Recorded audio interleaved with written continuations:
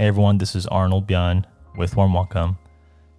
We have another episode of Weekly Welcome, and today we have Lynn, who is the co-owner and operator of Here's Looking at You in Koreatown, Los Angeles, All Day Baby in Silver Lake, and she's also one of the co-founders of Regarding Her, which is an amazing nonprofit organization that does work in empowering women restaurant owners. They've given out grants, they do wonderful food festivals, different event activations, and personally been a really big fan of Lynn and the work that she does in terms of her restaurants, but also the work that she does regarding her. So above all else, I'm just really impressed by what she's been able to accomplish in the last few years.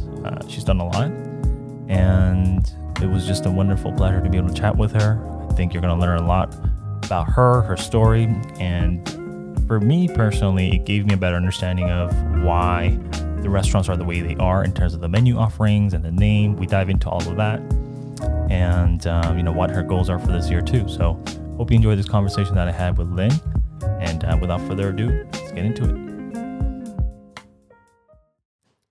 I think out of everybody I've interviewed, you're the first person that actually grew up in Atlanta. Yes. So I want to hear all about it and how it was like growing up in Atlanta, especially as an Asian American. I mean, nowadays there's so many Asian, specifically Koreans too. But back then when you were growing up, like what was it like for you? I mean, I just didn't really feel particularly anything. I just sort of saw my surroundings as very white and very black, as, those were all my peers in school. But I think growing up as an only child, mainly around my dad, they started a business in what is now a very thriving Little Saigon in Atlanta. But we were one of the first businesses to appear on a stretch of a highway called Buford Highway. And, there was one shopping center with one grocery store, one jewelry store, one shop, and my parents were in the beauty industry. Yeah, so we had the first beauty supply store. Wow. I was very young at the time, but my dad was sick, and I've just always been his apprentice in a way, and I was always working with him. And so I was there creating and bringing up our family shop. So something I read about was also how you were exposed to like Southern hospitality early on. For people that don't know, what is that, and how would you describe what you learned? Well, I think my family dynamic was just a little more different than other families, only because my father ended up passing away when I was young, and then my mom, hardworking Asian lady that she is, just focused on work. Right. So she was often in another part of the country, and I ended up being sort of adopted into a lot of other families. So black families, white families, all of my best friends growing up from 6th grade on. And, just as a young, shy, very different looking gal than all my friends, being sort of pushed into these places, or being invited to a Christmas dinner or a Thanksgiving dinner, all of these traditions that I wasn't ever privy to, and trying to understand how to survive at a table such as that, and having conversations around. And, what I learned about all of these amazing families that took me in at a time where I felt very lonely is not only are they making me feel extremely welcome, but they have this way of also sharing a piece of their interests and their culture with me. And, just jumping ahead, thinking about even what I do now, I very much would love my guests to feel welcome in my restaurant, but in a way, it's almost our service to also enlighten them on something that maybe they don't know. So growing up with all of these amazing Southern moms and dads, and just, all the gifts that they would bestow upon me, all the questions that they would probe, and really it helped me just figure out a way to be a better and expressive communicator around the dinner table. Wow. So definitely your childhood were like very formative years for you as a person, looking back now, right?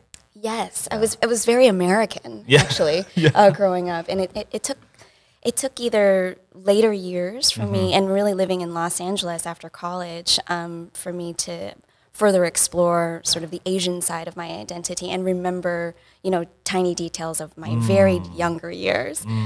Going to Hong Kong, for example, and having dim sum on like some 18-story level restaurant with my dad. Things like that, and how coming back and revisiting those memories and what it's evolved to in my present time. Awesome. I mean, so people now know you as the chef, co-owner, and operator of your restaurants. But before that, you had a very interesting career in the entertainment industry as a reporter, editor, which I found fascinating, to be honest. Was that something you were interested in, like growing up?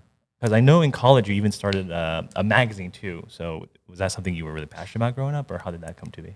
No, I mean, I didn't really even know the concept of passion, to be honest with you, growing up. I was never invited to explore what I was interested in, let alone passionate in. And I really give credit to a lot of the influencing people around me as far as my development of an interest in journalism, for example. So in high school, I was invited to be a part of the yearbook staff. And I was like, yes, I would love to showcase and make people feel special around their like senior portrait, things like that.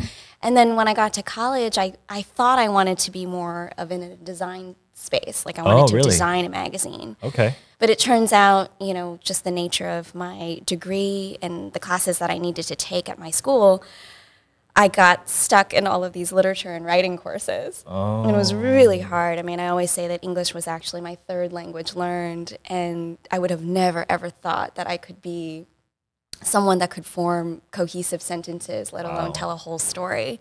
But, sometimes it takes someone to tell you that you're decent at something, which is, I give credit to a teacher that I had. And he was like, I really think you should explore writing, Lynn. And I was like, you have got to be kidding me. But in the end, I did, and I ended up not getting into magazines because I didn't move to New York. So I moved to Los Angeles for better weather, like most people, and fell into online world. So my first job was at a place called eOnline, and I was a celebrity reporter, and not at all what I expected. Deeply terrifying work, but gave me a lot of courage and probably took me to a place of understanding what risk-taking looks like and actually how possible it is. Yeah. Wow. Okay. So you said English was your third language. What are the first two? My father taught me Cantonese growing up, but I spoke it at a child's learning level because he was the only person I spoke it with. Okay. And then after he passed away, I started to learn Vietnamese with my mom. A lot of her family members, including her parents, immigrated to America in the early 90s. Wow. So in a way, I obviously wanted a way to better communicate with my family members, and in turn, I would sort of teach them English a little bit too. Got it. I always wondered when I was looking at All Day Baby's menu and all that, because you see biscuits and gravy. I was wondering where that influence came from, but it's kind of, I'm connecting the dots now finally, which is awesome. Just a little bit more on that career that you had as an entertainment reporter. I want to hear more about your experience, because I feel like I read there was a breaking point in that career that you had too that really made you revisit and reevaluate what you want to do with your life. So sure. I mean, I didn't last too long as a reporter, sort of standing on a red carpet and going to parties and walking up to celebrities. I did that maybe 2 years. Yeah. And then moved into like a cubicle job, which was like a dream for an introvert like myself. And so I got to go to an office every day and be an editor and really help formulate and create packages and features and work with freelance writers. And it reminds me so much of the work that I do now. You have your bartenders, your servers, your cooks, and how are we going to create this beautiful ensemble night after night? But ultimately, the work turned into what the audience was craving. And the audience at that time was craving a lot of salacious celebrity, bloggy kind of coverage. And so the website I was working for wanted to sort of align with that kind of competitive work. And it just was not fulfilling. And anybody out there, which I think is everybody who's ever come to a place of being like, what am I doing with my life? That was me.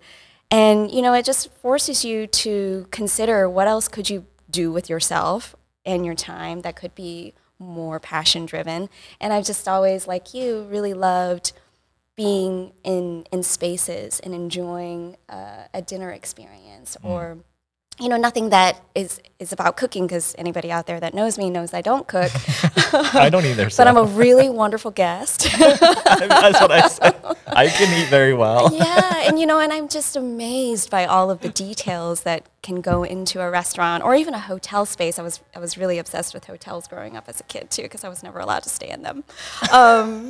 And I was like, I'm going to open a restaurant. So that's sort of how that developed. But it took time. I never worked in one, and I didn't think that it was wise to just embark on this crazy path that many people have, this dream of opening a restaurant. So I would say it took 5 years of learning the ropes and taking odd-end jobs inside restaurants, and even food writing too, just because it was already a part of what I could do. So I convinced food editors to let me write about, either their cities or, the space. I wrote about spas too. I mean, that was just probably to get a paycheck and go to the spa.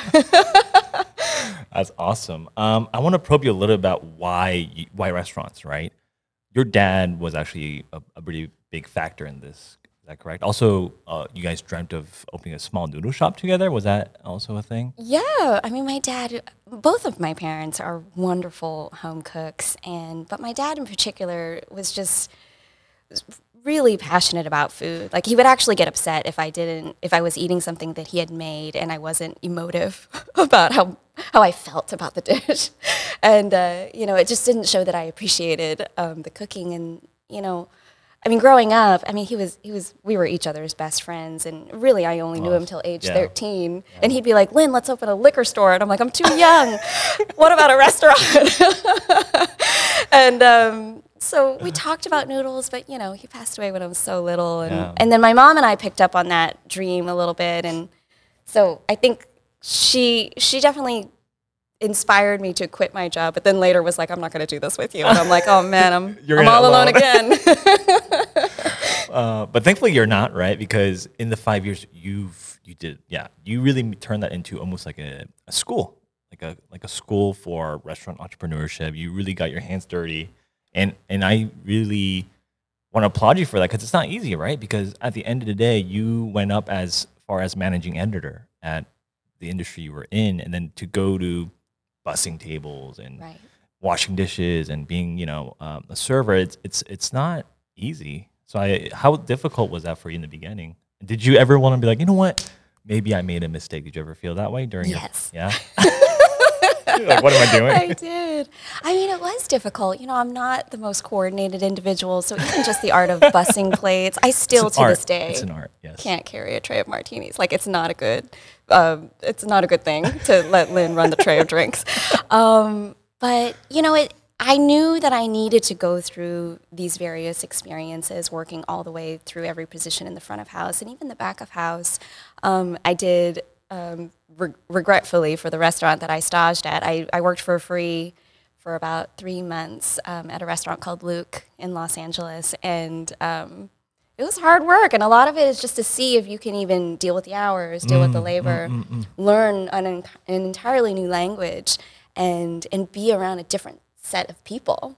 And they were not the same as those reporters that I met every night at Oscars parties, and but I grew to really love it, and I had a lot of curiosity for many aspects of the business. But when I finally got myself to this place of managing a restaurant, and it was a hot restaurant at the time, and cocktail driven, and just like, just hot, like hundreds of people everywhere, and you're like, wow, this is really exhausting work. I don't know who is mentoring me. I do feel like I'm failing every day.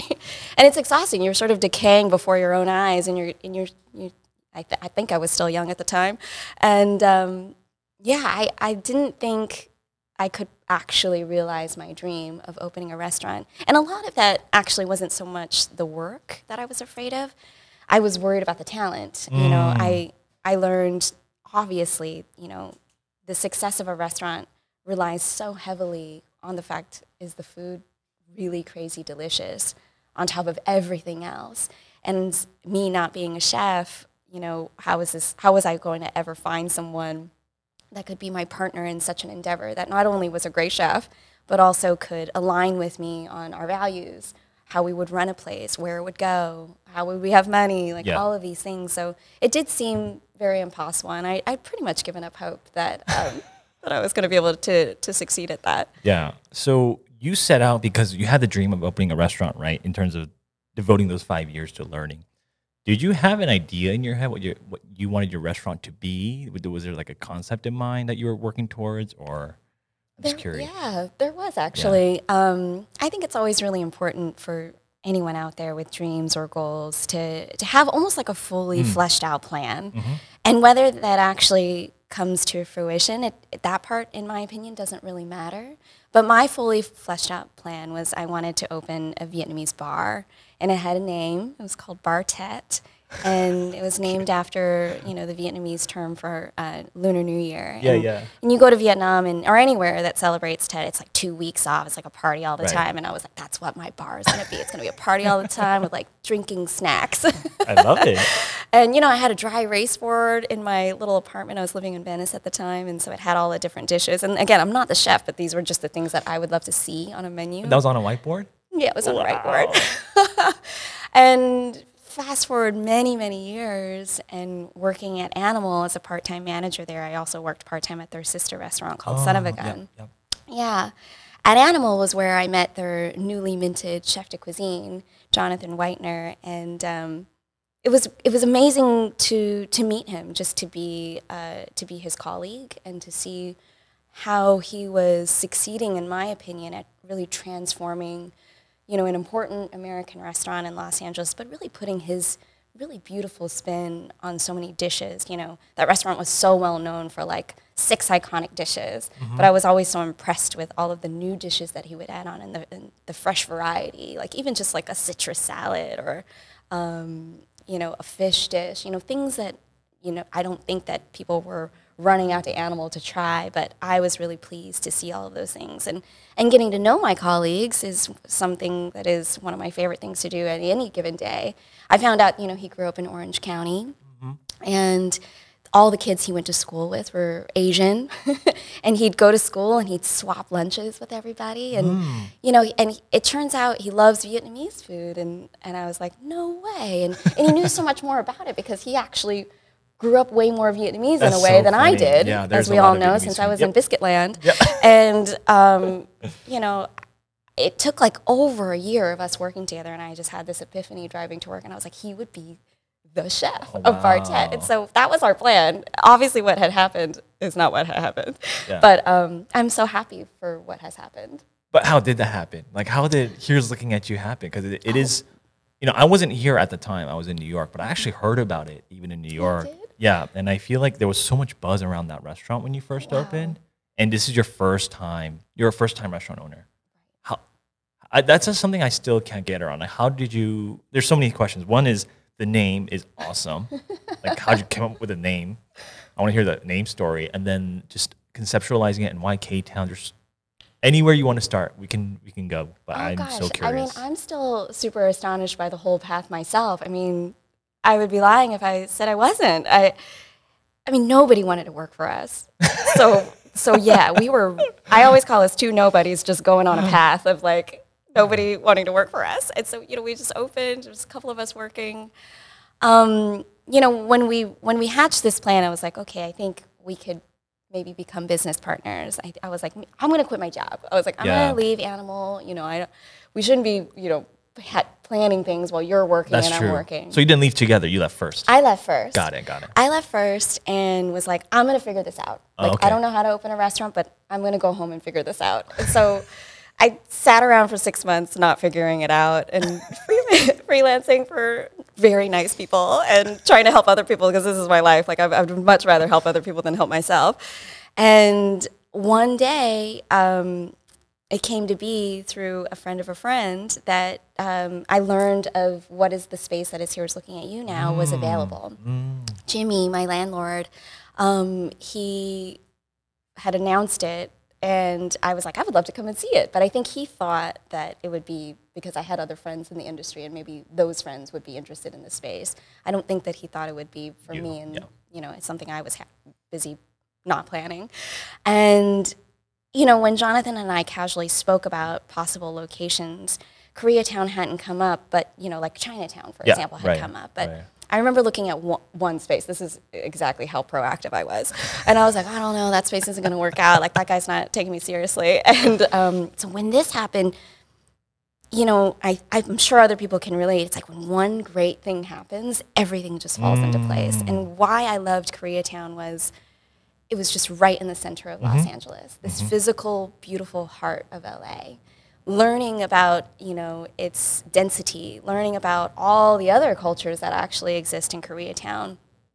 I felt that in weaving together what we thought would be Chef Jonathan's cuisine at Here's Looking at You, which he only just called, I don't know how to call it, it's just my food. This is what he told me. And I was like, okay, great. I'm going to spin that into a business plan. I don't know what that means. But it just all started to make sense. It had no name. It was untitled JW Project Forever. And nothing was good enough. Like, I think we casually called it Jacaranda, just like for like secret's sake, or like naming opening a bank LLC account. Like, it's just ridiculous because Yeah. of the jacarandas were in bloom in LA at the time, and they were lining the beautiful streets of K-Town. And then, Jonathan and I, we love cocktails. In particular, we found out we also had a passion for tiki cocktails, and I collected stationery. I think one of the first things that helped me to better express myself as a young girl was writing letters. So I just have like a lot of stationery in my collection, and I used to write letters all the time. So I had an old one in my collection and had a tiki girl on it and said, "Here's Looking at You." And like I said, every single name that we had thought of before that was 1,000% bad.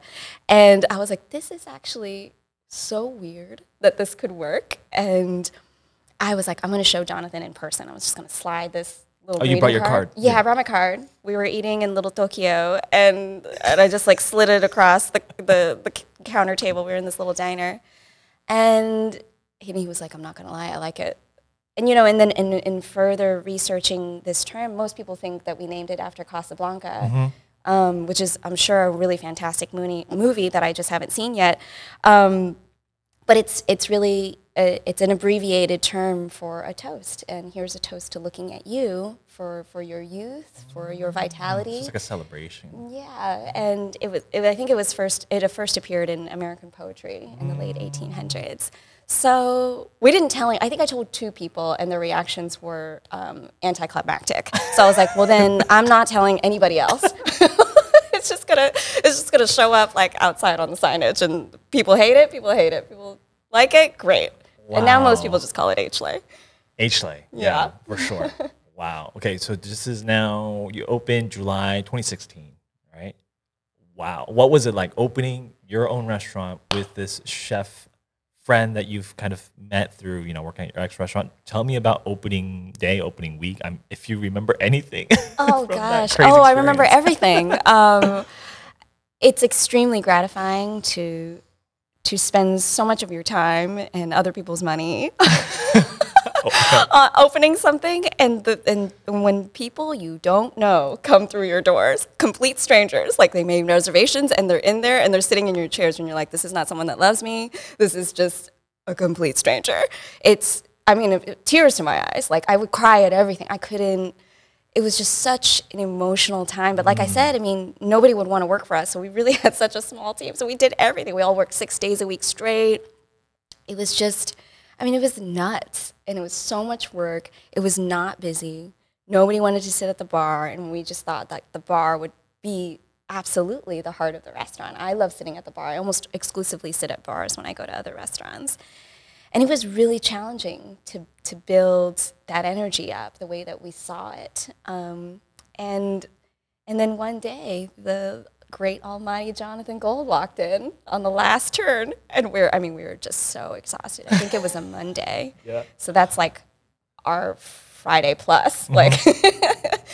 And he walks in with his wife, and my expo, our friend Paul, who looks at me and he's like, "Lynn, I just want you to know that Jay Gold is sitting outside in the lobby." And I was like, okay. And then Jonathan's on the grill and like completely just like out of his mind. He's like way at the back of the head. He just screams. And he's like, "Fucking Jay Gold is at the fucking front door." And I'm like, got it. And so anyway, that was really the beginning of a lot of everything. Yeah. So that was the first of a handful of visits, and then I think we just put on the map after that, like in a meaningful way. Like Yeah. you know, it was important to us that he obviously liked what he was enjoying. He loved Yeah. our cocktails, and so the bar got better. No, it got a lot of love, I feel like, especially year one, year two, just kind of steadily grew and grew and grew. And then you open your second restaurant, All Day Baby. Also amazing name. Is that another like postcard that you found, or how did that? All Day Baby, in so many ways, is almost the exact opposite story of Here's Looking at You. Everything that was easy about Here's Looking at You was very, very hard for All Day Baby. So All Day Baby's name was created well before even anything. And I think we originally thought Baby All Day would work better, and then we were like, no, that's not right. And then we ended up with All Day Baby. And we have like lots of little weird things around the restaurant at Here's Looking at You, and we would just name them Baby. Everything was like a little baby. Everything was sleeping. The mochi are sleeping, you know. And so Baby was just kind of like a part of our language. Yeah. And All Day Baby, that's how that was born. And so everything was about, okay, what's All Day Baby? Because it had a name. It's almost harder this way. So don't name your children, actually, in my opinion. see what they come out as first. That's true. So the first one, H-Lay, Yes. was space first, and then kind of around that was a name and concept. But then this time around, you're saying you had the name first. Well, it's always has been space first, actually, you, for okay. our stories. Okay. Our space, it dictates the so concept. much. Yeah.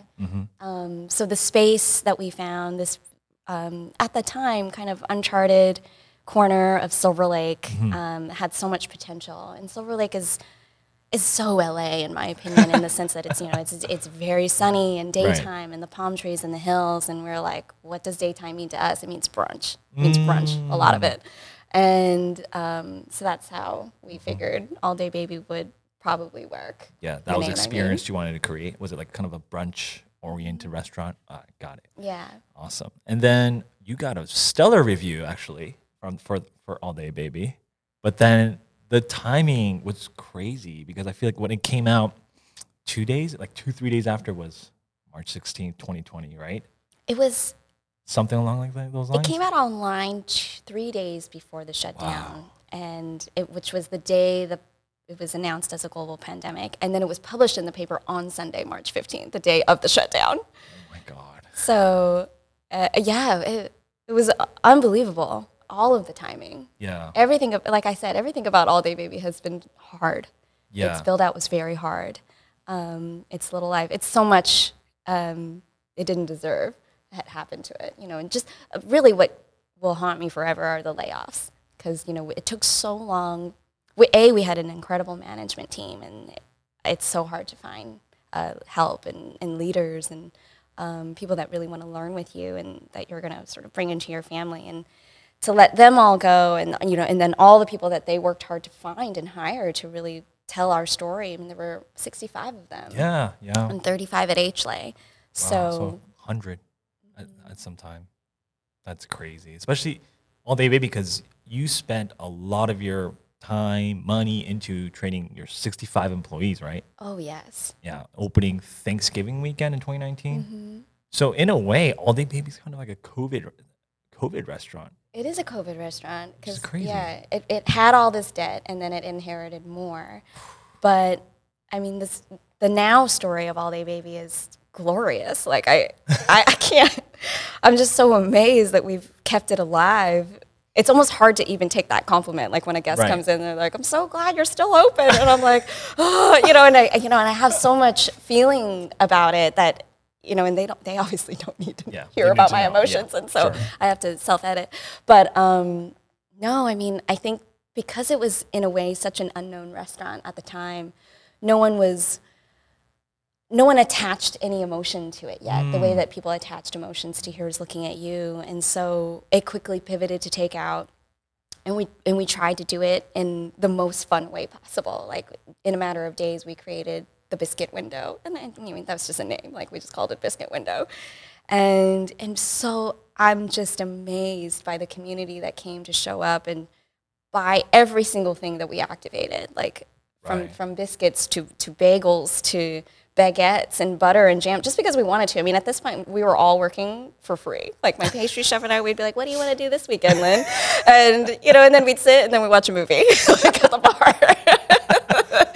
And I mean, so it ended up being the following that kind of kept us alive because we didn't have one before. And then the following at Here's Looking at You sort of went almost against us because everybody attached it to being involved in this really beautiful, intimate space and literally being close to each other and sharing food and knowing our bartenders. And we couldn't do any of that by the time we could reopen with the PPP.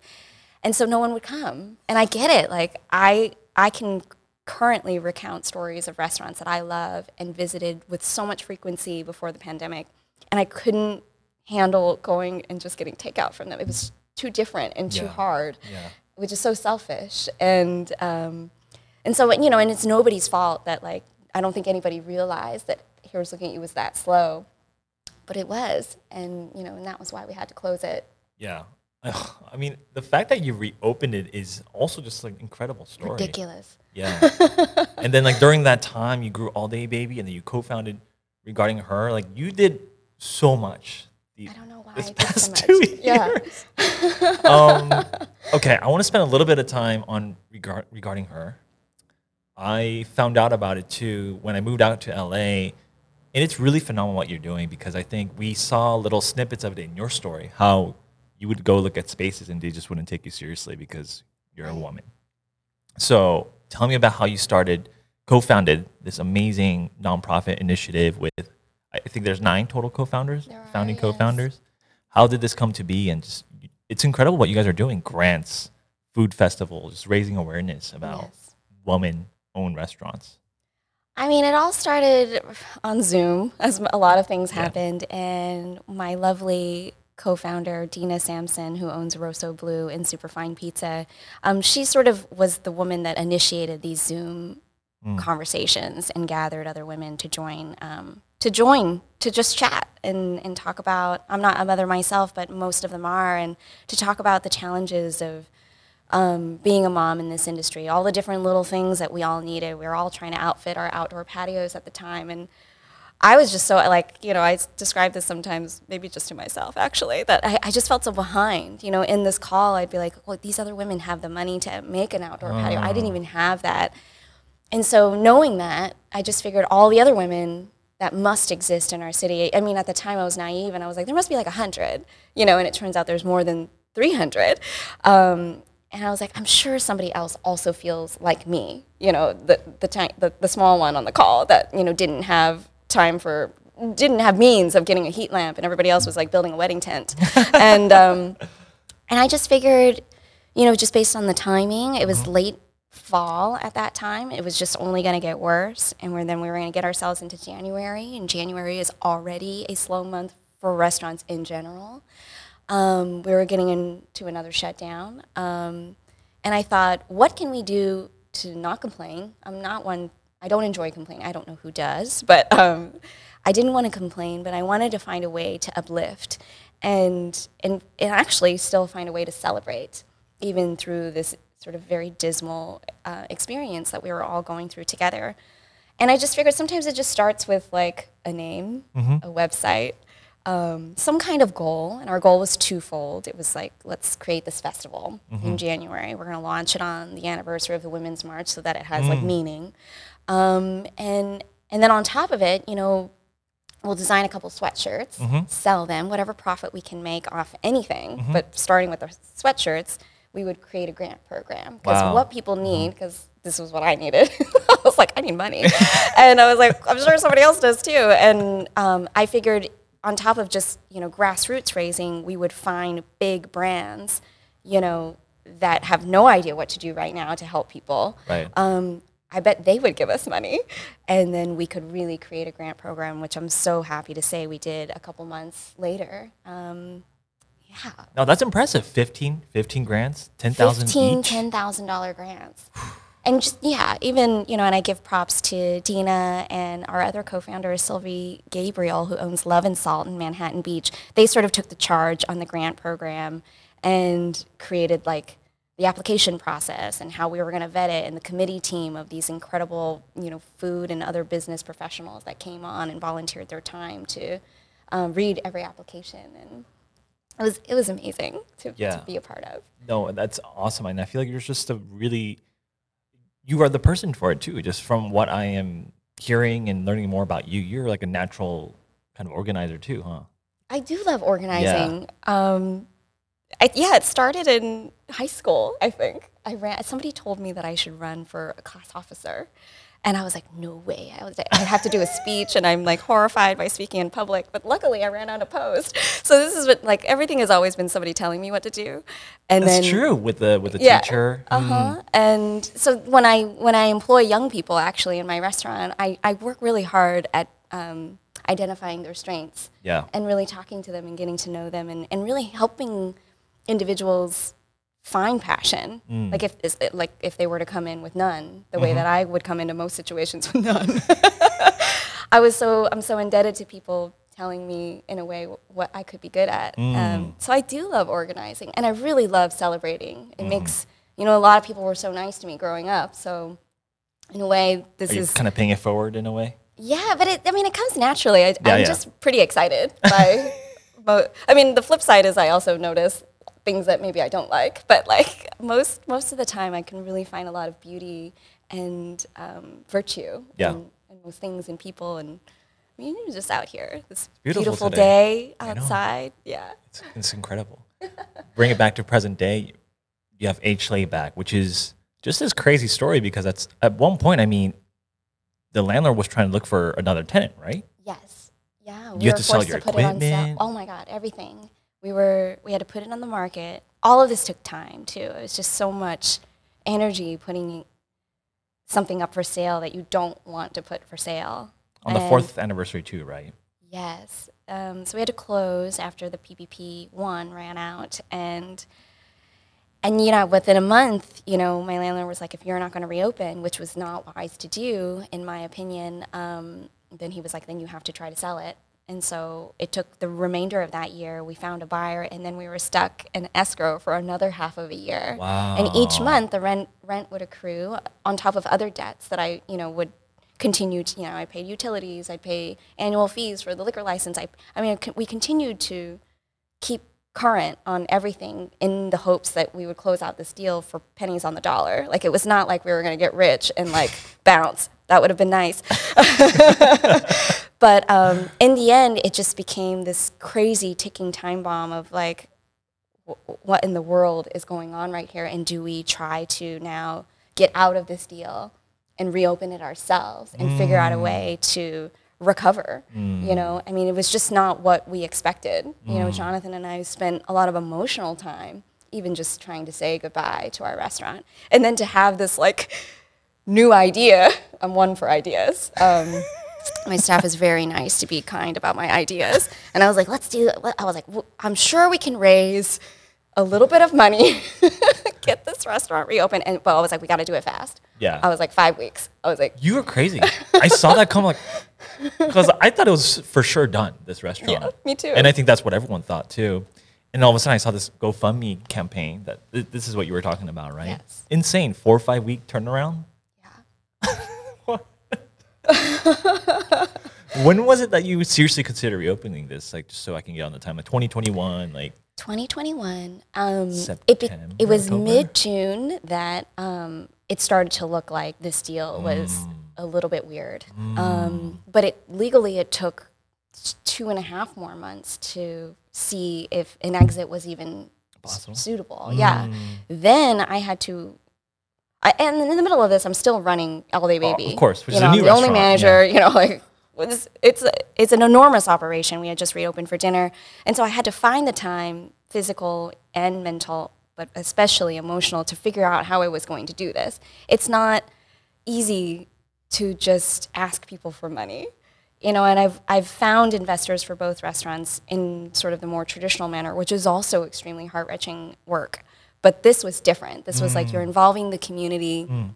It wasn't going to be something that where if we took all their money, I would definitely not want to put ourselves in a weird place where we would just close again, because that is not correct. So I had to really think about its longevity and its viability of like how it was going to stay. If I'm going to ask people, nice people that are going to help me, it had better work. So yeah. So then by the time October rolled around, I was like, okay, I'm ready. And so I just had to craft and write and go back to my old skills and just figure out how to do this.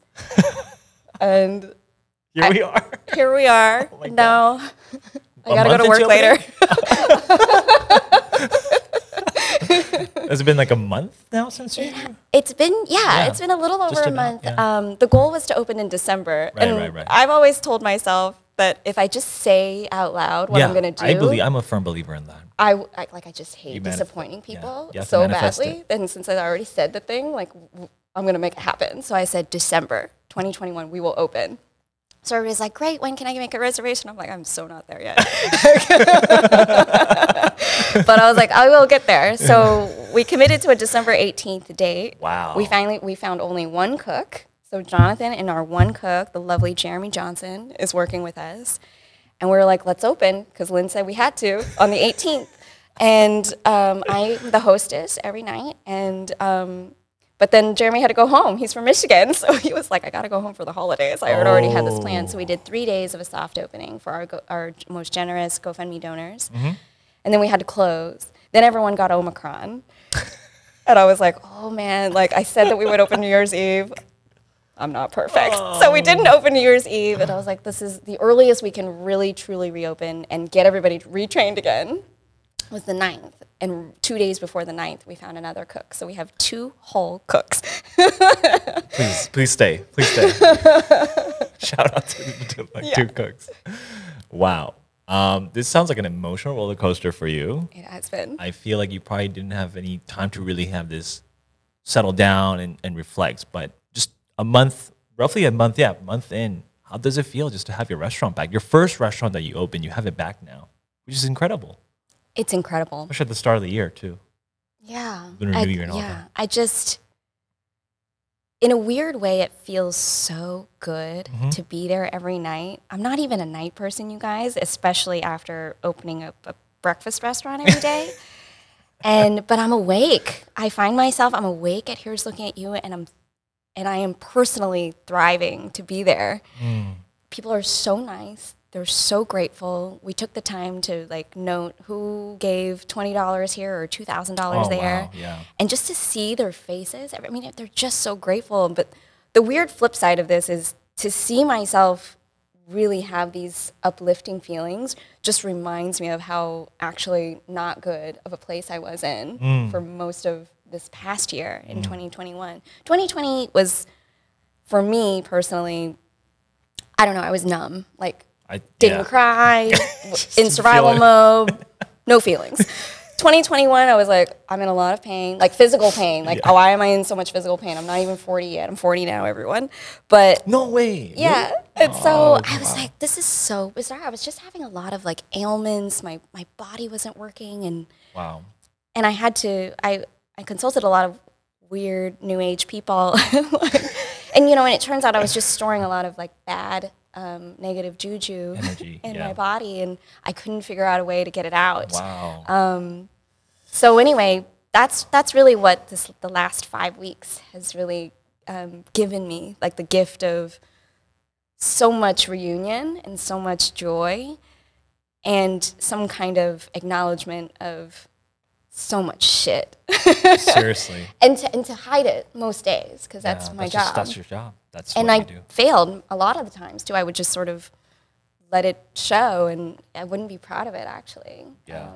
Because you know, your guests are still your guests. Like, you know, everything's on fire, but like they don't really need to know. There has to be a line. I believe in that. There still has to be a magic to the space in the restaurant. Right? Yeah. Well, I mean, you summarized 2020 and 2021 for us. What is 2022 going to be for you? As like the last question, what are you hoping to do this year? What are you looking forward to? Oh my gosh. Well, hopefully no more pain this year. No more pain. I mean, I love my work. I still do. I love my restaurants. I'm not opening up any more restaurants. We're gonna take that clip right there. And then when you open your third restaurant, you're like, hey.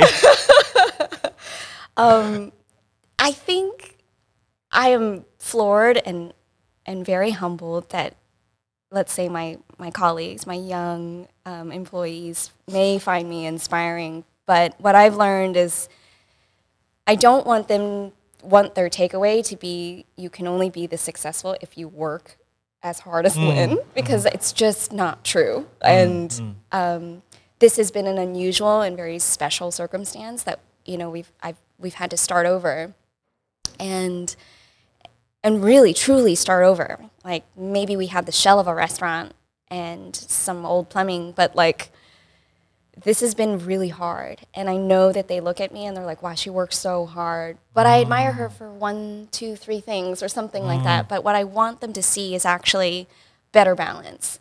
So what I see for myself in 2022 and beyond is I'm trying to manifest a trip to Italy. I call it the Italian vision board. Sometimes that involves just going to Key Spacca and thinking more about it. But I want to take a trip. And I want to do things. I want to write. I want to continue to see my staff and my guests just grow. I pray for consistent business. We don't always get it. All Day Baby, for example, it's like 0 to 1,000. Nobody or there's no middle ground, huh? Yeah, there's no. It's either dead as dead or so busy. Everyone's so upset because it's so busy. Because they can't get in and they wait. And HLA is just kind of like this adorable like thing night after night, and I don't want it to be. I'll never forget all those slow nights at HLA, and I'm just very grateful. Even last night, we've never been open for Super Bowl Sunday before, because why would anyone want to come to Here's Looking at You on Super Bowl Sunday? But I think just the nature of the timing, we were able to still open and have some guests come in. It was phenomenal, and that's what I want: consistent business, not just for me, but for all the other restaurants out there. Better balance, consistency. Those, I think, are the trip to Italy. Yes. That's going to happen this year. Thank you so much, honestly, for being here today. Arnold. Thank you so much for tuning in to another episode of Weekly Welcome. It was such a pleasure again to interview you, Lynn, and so happy that we finally got to connect in person. And I had a wonderful time also at Here's Looking at You. I think it was the same day that I recorded it that I decided to go and check out the restaurant, since I live in Koreatown, and it was such a wonderful experience. Would obviously recommend to anybody and everybody that hasn't been there in Koreatown. She also has a wonderful restaurant, All Day Baby in Silver Lake. I actually haven't been there yet, so definitely going to make my way around. Love the work that Lynn is doing. I hope everyone can get behind it. She's a wonderful person and just a fan. And I hope she keeps doing what she's already doing, which is creating community and bringing people together in the restaurant community, because it's not easy, really. I know everyone's juggling a million things out at once, but it seems like she's able to do all of that at once. So again, hope you enjoy the conversation, and we'll see you next week on Weekly Welcome. Thanks.